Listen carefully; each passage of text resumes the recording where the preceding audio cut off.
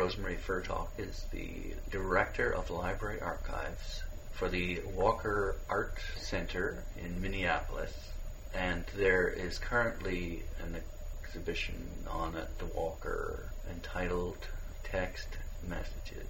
And you are the curator of that. Yes, exhibit. Along with the prints and drawings curator, Siri Ainberg. Welcome to the Bibliophile. Thank you. Artists' books. Yes, artists who've made books, who've tackled the book. They've used it as what? In some cases as part of their art-making process. In other cases, they've taken a text or a book that they might be familiar with and they've tried to reinterpret it according to their lights. And many artists up in the exhibition have made books alongside of sculpture, painting. Their art-making activity included the making of books. There's actually interpreting a text. Yes. With their art, so be it painting or sculpting. So there's the text that is interpreted, and then there's the form of the book that they sort of riff off in different ways. Yes, yes. And use. Push to the limits.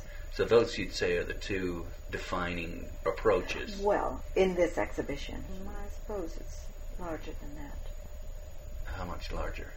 Tiny bit larger. Well, the history of the illustrated book is a long one. Then there are some artists, they are the author, or they'll use the book and won't include any text, or there won't be any kind of way for a librarian to look at the book and think, I know how to catalog this. So it's just a mystery, really, in some cases. Mm-hmm. I think librarians were mystified when they looked at Ed Ruscha's books, because a lot of them ended up in the science and technology section, 26 gasoline stations, along with other books on automobile maintenance and repair, And so these were primarily photographs that he put into it. Yes. Every time he stopped for gas when he was making his way from Oklahoma City to the West Coast, Los Angeles, he took a photograph of all the gas stations where he filled up, and that became 26 gasoline stations, his first book. So the book was seen as just a form of presenting his photography in a way. Right. Mm-hmm. And so he's one of the big names in artist books. Yes. Ed. He pioneered it? Contemporary. Yes. Artist book. Edward Ruscha. By contemporary, what we mean is, as you said, pushing the boundaries, whereas prior to that, you saw illustration and text together in a sort of a standard binding. But in the 60s, they started experimenting with the form. Yes.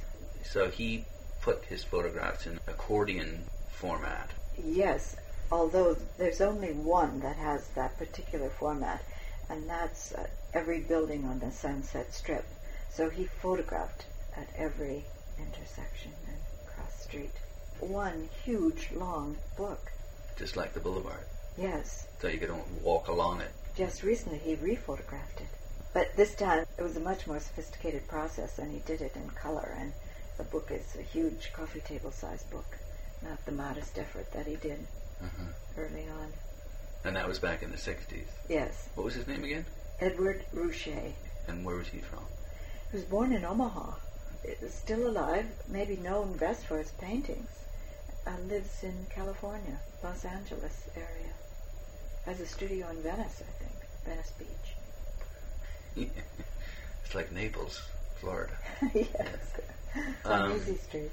There are several other artists that you highlight or feature within this exhibit. Perhaps you could give us their names and what kind of innovations they introduced to the genre.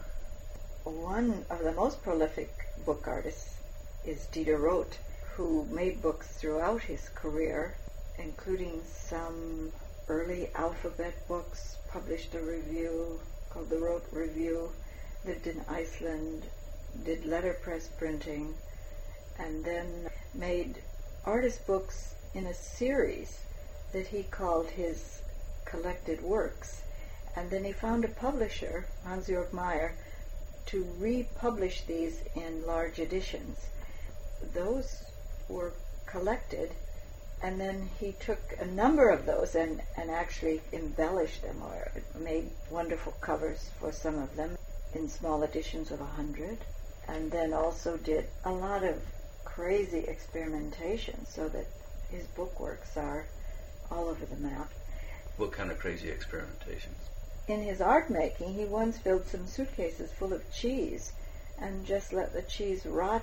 His bookmaking materials, he used comic books and coloring books, and he punched holes in these a la Swiss cheese so that the contents are always sort of surprising. And then the other artist that we show in depth is Richard Tuttle, who also made a lot of books throughout his career and is still making books. His books are perhaps more minimal and spare, but yet using papers and inexpensive objects. No fine paper necessarily, unless it was something for the Whitney Fellows, Friends of the Library group. But if a publisher got him, but if he did it on his own, he usually used inexpensive materials. We have a book called Lonesome Cowboy Styrofoam, that styrofoam and ribbon and weeds collected in the Southwest and little envelopes full of debris. So anyway, Richard Tuttle, another person. And then the last person that we show in depth is Lawrence Weiner, who has a lot of minimal books using language, and his books are about actions or his art-making process. Very often his books are the remnant or the remainder of an installation or something he's done in a gallery space. Depicting how you went about making works of art. Yes. For instance? I wrote a little piece on Lawrence Weiner for our permanent collection catalog handbook. I think I quote from the first book Lawrence Weiner did called Statements. So in Statements, he describes 24 works the readers can construct. Using few words and no illustrations, the artist provides general directions for manipulating a group of varied pedestrian materials: plywood, masonite, a dye marker, plastic sheeting, wooden stakes, steel, nails, and twine. So this is what he instructs. 1 sheet of plywood secured to the floor or wall. This is another statement. 1 standard dye marker thrown into the sea. These are all instructions for making art, a la Lawrence Weiner.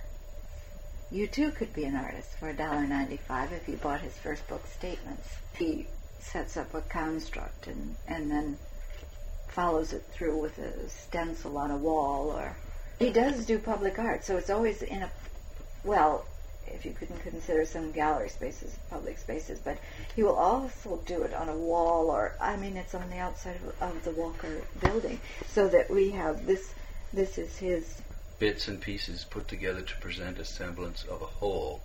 That's on the outside of the Walker building, is it? Yeah. So in a way, this is sort of what the Walker is all about. Bits and pieces. Okay, so what is the whole then? The collection of the museum, I suppose.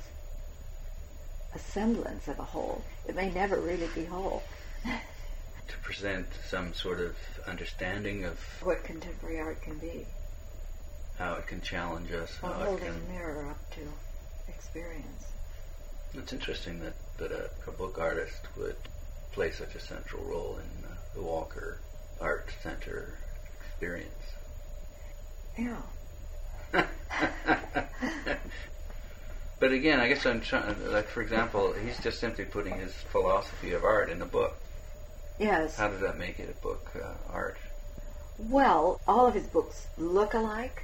They all have this bent toward language, which all books do. In his case, the language is parsed so that he's setting up a series of notions for art making. But, this is one example of public art. Yeah. He's done a lot of public art. But those are just words on a wall. Okay, that provides a philosophy, but that doesn't, to me. But isn't it different than graffiti?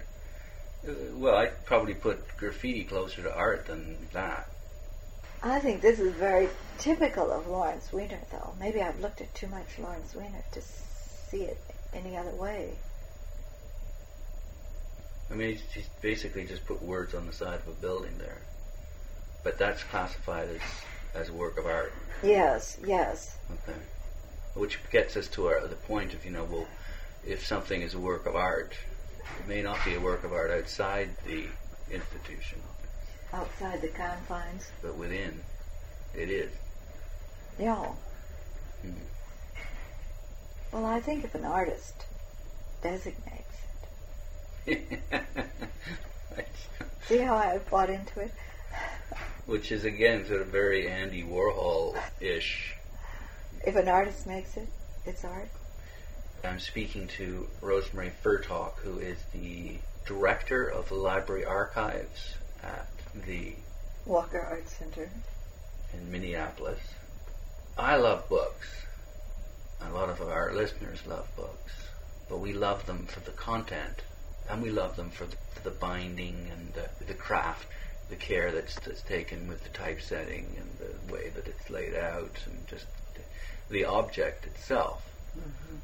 But when it goes beyond that, it becomes a work of art, just because this artist has burnt the edges and stuck it up on a piece of something in an interesting shape or form or pattern. I'm a book collector. Book art doesn't necessarily, I love it, but it doesn't appeal to me in the same way that collecting a beautifully bound 18th century first edition might. Well, here's the thing. It seemed to me that if an artist had a work in our permanent collection, and that artist also made books, we, the library, should collect those books. So it was dictated. I mean, in my mind, I thought, well, we've got Sigmar Polka's painting. Why shouldn't we try to collect some of his books? So you're like a completionist. Because that will give a more complete picture of who this artist is. And also, it seemed to me like some books in small-scale multiples were being ignored. I mean, no one else was collecting them in the museum, and it just seemed like I should do it. It makes sense, of course, yeah, but it's sort of, you're pushing the boundaries of a librarian. Yes, I know. Some librarians really don't care anything about this. I think it's only lately there's been more of a dawning on the part of librarians to go after this kind of material. But I can remember being in Cleveland at a librarians conference, and the only other person who was willing to go out to look at a book exhibition with me was Christina Wasserman, who's the head of, she used to be the librarian at the National Museum for Women in the Arts, but now she's become a curator of their book collection, and they are really collecting a lot of artist books made by women. So now she does nothing but sort of stage shows and talk about her collection. But I think librarians really ignored this, or didn't really have the sympathy for it. That describes, I think, the outlook of a typical bibliophile or a book collector. There's a love of books, but I don't know that extends outward to a work of art that may have nothing to do with the text or with the contents of that book. And it's not even presenting content in many cases, these book artists. Right. But there's obviously a strong connection, which is appealing too.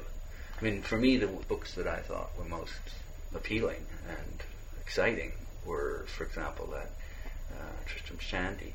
It's John Baldassare, the California artist. And he'd taken B-movies and the stills, yes, and superimposed these geometric dots, colored dots. Into the but uses text. The text exactly the as book. A kind of caption. Yeah. Which is really...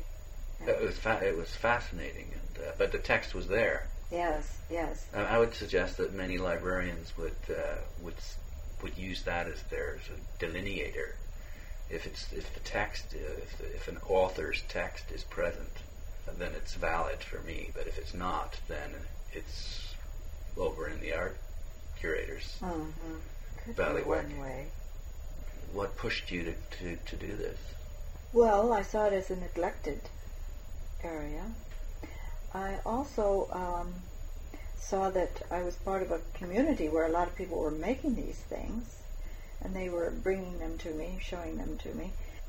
I mean, I knew that someone like Sol LeWitt had done a lot of artist books, and then he found himself on the board at Printed Matter bookstore in New York, which is an outlet for these inexpensive artist books, and so he gave the Walker $500 to spend, provided it match his $500. So we were allowed to buy, or we were given the permission to buy $1,000 worth of books. So there were things along the way that sort of that was 20 years edged ago, me was on. it? How many years ago was that? That was in the 80s, 86. There was also a dynamic intern who decided to do an exhibition on her own during her year at the Walker in visual arts, and she proposed taking a permanent collection work and then pairing it with a book by the same artist. And so when she talked about this exhibition, she was going to call it author/artist, or artist/author.